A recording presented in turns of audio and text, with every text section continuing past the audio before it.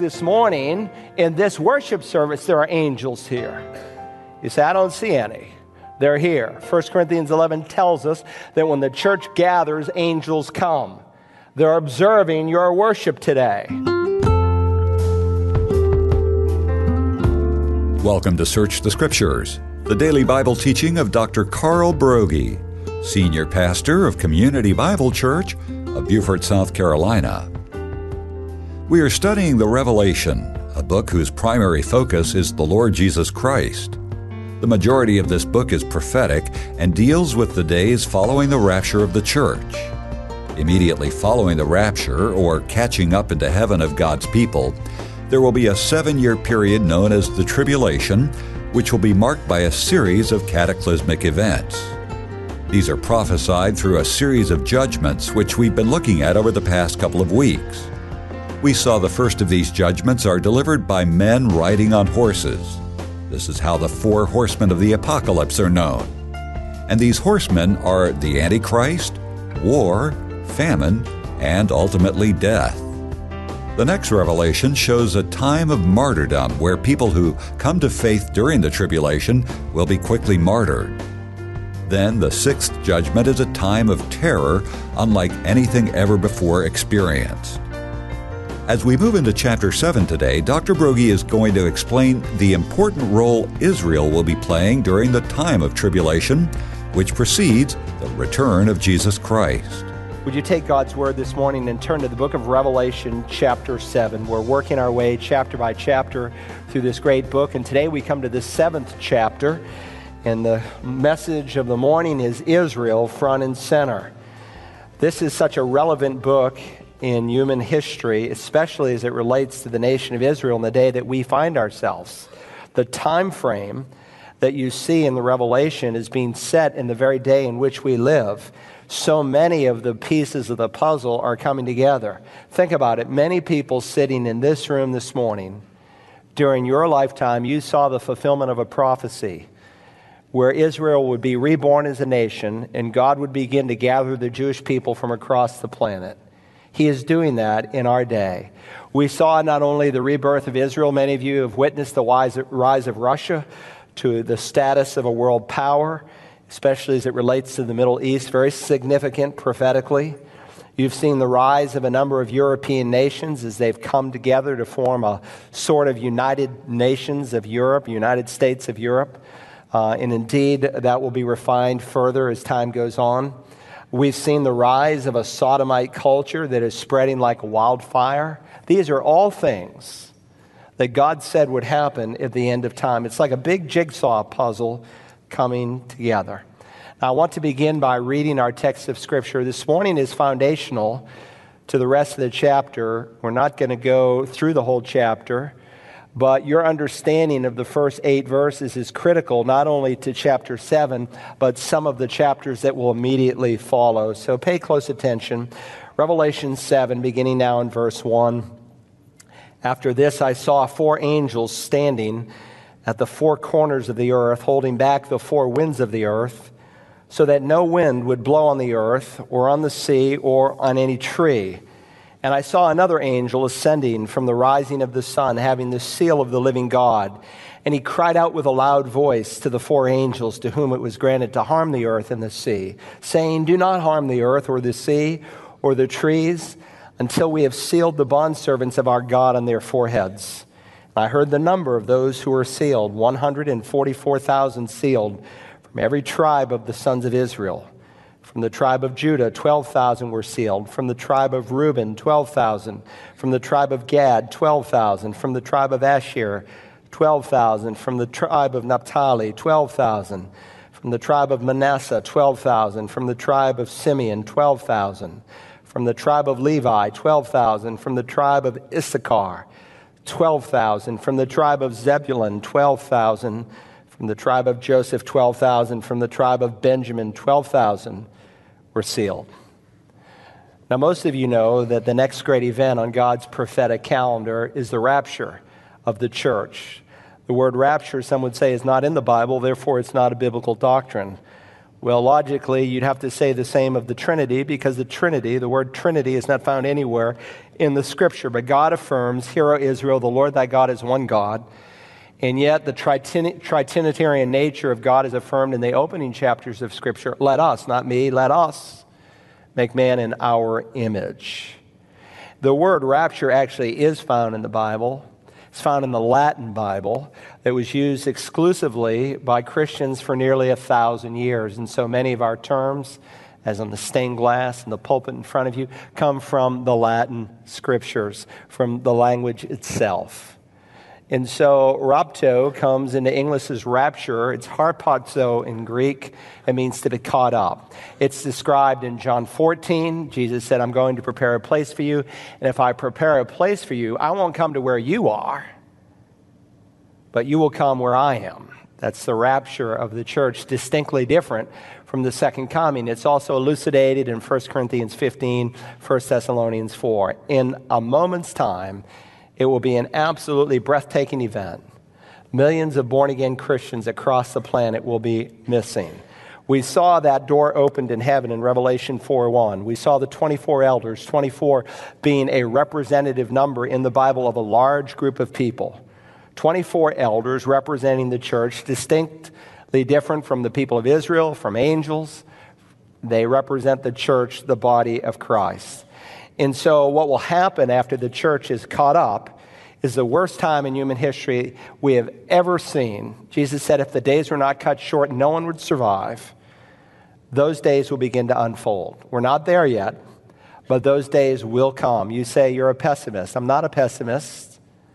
I'm an optimist, because I recognize on the other side of the Great Tribulation comes the millennial reign of the Messiah, and then indeed the eternal state that we will enjoy with our Savior.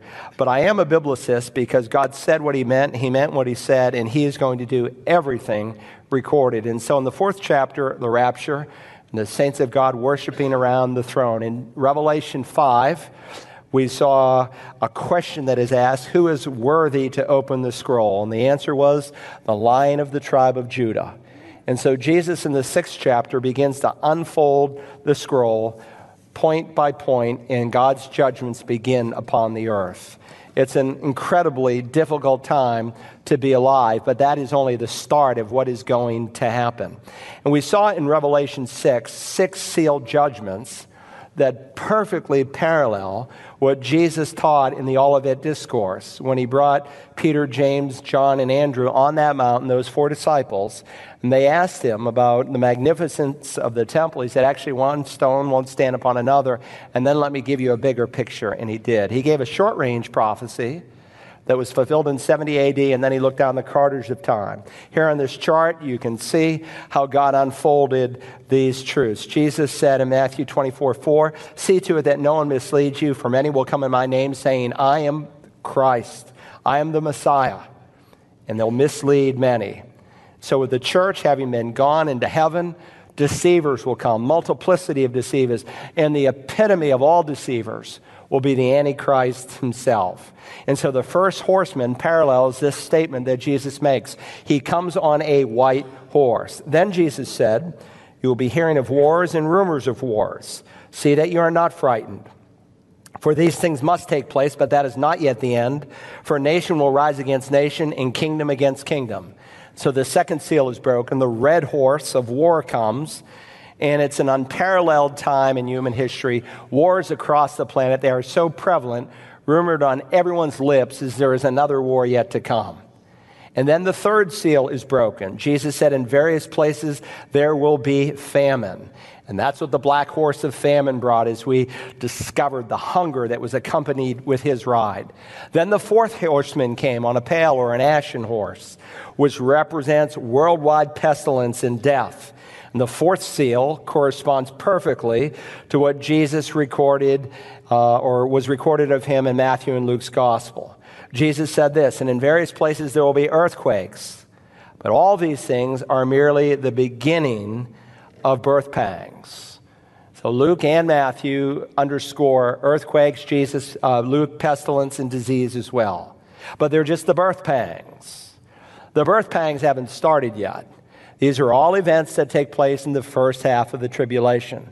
But there's an incredibly number of things that are happening in our day that allows you to recognize the pregnancy is here.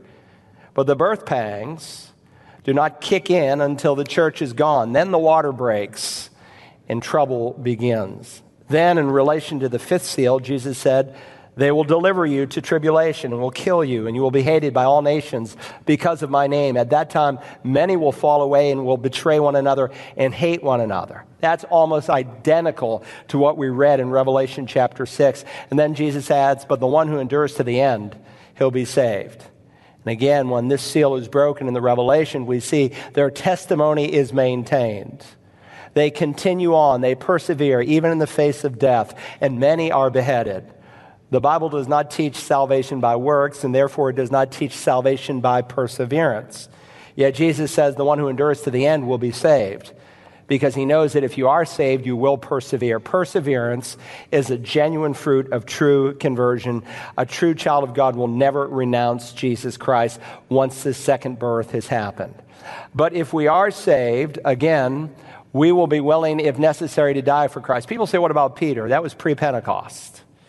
We're living on this side of the cross, and Peter's life was ultimately threatened. He said, I don't deserve, at least tradition says, to be crucified like my Savior, and so they crucified him upside down. Now, the phenomena in the sixth seal are not directly mentioned in terms of the moon being turned to a color like blood, where the sun is darkened and the stars, Esther, fall to the earth, and we saw what that meant and what it didn't mean. And I think Jesus wisely doesn't mention it here at this point in the Olivet Discourse, because there's a number of times during the 7 years where you see phenomena in the heavens. In fact, in a general way, he does refer to it in that he says there will be terrors and great signs from heaven. But I don't think he wants to confuse us, because we will see with the trumpet judgments, a third of the sun being darkened and so forth, and the ultimate blood moon and darkening of the sun happens right before the second coming. But then that brought us to the words of Jesus where he said, this gospel of the kingdom shall be preached in the whole world as a testimony to all the nations, and then the end will come. And of course, that brings us to where we are today. We're going to see 144,000 people who are going to be evangelists, who are going to preach the gospel, and the whole world will hear about Jesus. Now, sometimes you'll hear a Christian say, well, Jesus can't return until the Bible's fully translated, and every person on the earth has an opportunity to hear about his God's Son. That's not true. Nothing prophetically has ever needed to happen for the rapture of the church to happen. Now, it is true that Jesus said the gospel will be preached to the entire world before the second coming. That has to happen. And it is interesting to see the progress that is being made in Bible translation, but I don't think that's what's going to put us over the top. It's what we're going to read here in Revelation 7 and the chapters to follow, where 144,000 Jewish people will preach the gospel across the planet such that, and they must have some kind of linguistic ability that God gives them, because we're told people from every tribe, tongue, and nation are saved during this time. So once again, what we will see in this chapter and the chapters to follow is it is Israel front and center. Now, if you're using your note-taking outline, I want to begin with God's deliberate pause. God's deliberate pause. Let me set the immediate context. Again, in chapters 4 and 5, we found ourselves with the raptured church. It was picturing us, because we'll be there if you're born again, worshiping the Lord God around the Father and around the Son and in the Spirit. And then in the 6th chapter, it dramatically changes, like a shock to the senses, where the seal judgments begin to unfold. And they're so severe that in Revelation 6:16, the people of the earth will say, fall on us and hide us from the presence of him who sits on the throne and from the wrath of the Lamb. So in chapters 4 and 5, we're in heavenly places with scenes of joy. In chapter 6, we're brought down to earth where we see terror and judgment, scenes of judgment upon the earth. Now, please, it's important to remember the overall structure of the book of Revelation, or it becomes a little bit confusing to you. So let me just review it, because my desire is that by the time we're done, you'll be able to see the structure and think your way through the entire book. If you remember, it begins with 7 sealed scroll judgments. There's a series of 21 judgments that come on the earth, 3 septets, 3 groups of 7. And the first, of course, are the 7 sealed scroll. And we studied that in great depth. The first 4 seals represented the 4 horsemen of the apocalypse. Then we came to the 5th seal. And the 5th seal represents this huge number of saints who are martyred for their faith in Jesus. Then that's followed by the 6th seal, where there's some cosmic changes that happen in the universe. And then between the 6th and the 7th seal, and we're going to see this pattern, same pattern with the trumpet judgments and the bowl judgments, that between 6 and 7, whether it's seals, trumpets, or bowls, there's a pause, there's an interlude, almost like God is giving us a chance to catch our breath. And he will show us what has been taking place during the time of the sealed judgments, what has been taking place during the time of the trumpet judgments. He's going to give us a different perspective.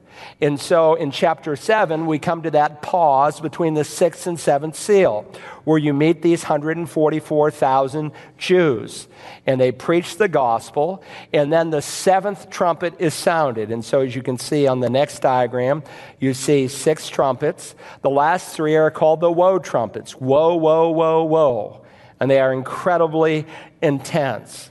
And between the 6th and 7th trumpet, you will see a pause once again. It's a little bit different kind of pause that we will study, but nonetheless, the structure is the same. In the 7th seal are 7 trumpets, and the 7th trumpet are the 7 bowl judgments. And so when the 6 trumpets are finished, we come to this brief pause that we're going to study today in the next few weeks, the 7th chapter. Then the 7th trumpet is blown, and you read a very interesting statement in Revelation 11 and verse 15. The kingdom of the world has become the kingdom of our Lord and of his Christ, and he will reign forever and ever. And you think the book should end there. But in one sense, chronologically, it brings us virtually to the end of the book. And you'll see it before we're done. Because in the 7th trumpet are the 7 bowl judgments, and they happen very fast. They're not timed like, this trumpet is going to last for 5 months or whatever. They boom, boom, boom, boom, boom, boom, second coming. And so it's an incredibly appropriate statement. So once again on this chart, the first 6 seals are over, and prior to the opening of the 7th seal, which will bring the 7 trumpets, there's a pause, helping us to see what God is doing upon the earth. By the way, this literary pattern is used by God's writers throughout the Bible. You come into the opening chapters of the Bible. In Genesis 1, you see the 7 days of creation. The big picture is given, and then God stops in chapter 2, and he details one aspect of the creation. In Genesis 10, you see the table of nations. How do we get all the races in the world? And then God details it in the 11th chapter at the Tower of Babel. We all come from Adam. We're all related. But how do we have an explanation for all the languages and tribes and races? God gives us the answer in Genesis chapter 11. And so this is not an unusual pattern that we are seeing here. And what we're going to see during this time out of sorts, which is going to document what has been happening as these seal judgments have been unfolding, what we are going to see is God's mercy. See, God's heart is that people come to know him. The prophet Habakkuk said, "In wrath, O Lord, remember your mercy." In wrath, remember mercy. And God will do that very thing because he's not willing that any should perish, but that all should come to repentance. The Bible said by the prophet Ezekiel that God takes no pleasure in the death of the wicked. And so notice how the chapter opens. After this I saw. And John will use that phrase every time he opens with a new vision. After this I saw 4 angels standing at the 4 corners of the earth, holding back the 4 winds of the earth. Now, to those who love to criticize and attack the Bible, they will say, there it is, 4 corners of the earth. By the way, a phrase used 3 times in the Bible, twice in the Revelation, and in one Old Testament book. And they'll say, John, he's ignorant. He's one of those flat earth cosmologists. He thinks the world is flat. And so the critics will come to this text and they'll say, you poor, stupid little Christians. You have an ignorant apostle who gives you a book who believes that the world is flat with 4 corners. Can you really believe that? Angels standing at the 4 corners of the earth. How silly. Well, to be consistent, that would be like me saying, oh, you poor little pagans. You listen to your weatherman every day and he talks about the sunset. We all know the sun doesn't set, but the earth rotates. But I wouldn't do that. That would be a cheap shot. We recognize that there are figures of speech. But the critics, because they want to attack the Bible, will often not recognize those figures of speech. So you may be asking, if the verses that mention the earth's 4 corners do not refer to a flat earth, then what do they refer to? I'm glad you asked that question. After this, I saw the 4 angels standing at the 4 corners of the earth, holding back the 4 winds of the earth. So this verse speaks of 4 angels, 4 corners of the earth, and the 4 winds of the earth. In verse 1, the number 4 appears 3 times, connecting the 3 groups, and not by accident. The 4 winds refer to the 4 directions of the compass: north, south, east, and west. And so we use the same expressions today. We say, well, the wind is coming today out of the west. And so the repetition here of the number 4 for 4 angels, 4 corners, 4 winds ties them together. And this is an idiomatic expression. And we do similar things today. Like if I call my friend in India, I might say, well, what's happening in your corner of the world today? I don't mean that he lives in a literal corner of the world. It's just an idiomatic expression. Let's go back to the drawing board. It's an idiom of sorts. And so this idiom is used by John and in other places in Scripture to describe people from every section of the world or every geographical dimension of the earth itself. The phrase here in 7:1, the ends of the earth, is used some 28 times in the Scripture. And again, it's used to refer to the farthest reaches of the earth. And this phrase, the 4 corners, is used some 3 times in the Scripture. For instance, in Psalm 67:7, in reference to the ends of the earth, may God bless us still, so that all the ends of the earth will fear him. Do we mean by the ends of the earth that the world has an edge to it? I hope you don't think that. Obviously, he's referring here to people who inhabit places across the globe. And so this phrase, the 4 corners, refers to people, or geographically, to the most distant places across the world. And by the way, while I'm here, I didn't tell you that the place in the Old Testament that it is used, 4 corners, is in Isaiah. That's the 3rd place, twice in Revelation, once in Isaiah. Why is that significant? Well, let me read to you Isaiah 40:22. He says, it is he, God, Yahweh, who sits above the circle of the earth, and its inhabitants are like grasshoppers. Now, I could have read other verses that affirm the world is round. Ever before modern science learned that the world was round, centuries before in the Old Testament, the Bible affirmed it. The popular science in Columbus's day is that the world was flat, but he was bold enough to sail, not thinking he'd fall off the edge of the world, because he read the scriptures that affirmed the world was round. And Isaiah uses the same idiom concerning the 4 corners of the earth. But here's the point I want to make. If you want to find an excuse as to why the Bible cannot be believed, you'll find one. And some of you who are in high school, you're going to go off to the university, and you are going to sit under professors who are going to try to dismantle your faith.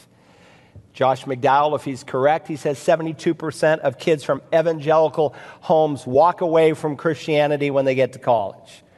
Well, they're not really walking away from Christianity because they never had it to begin with. You cannot renounce the faith and lose salvation. The Bible is clear about that. But it is a sobering thought to consider because the Bible is no longer taught.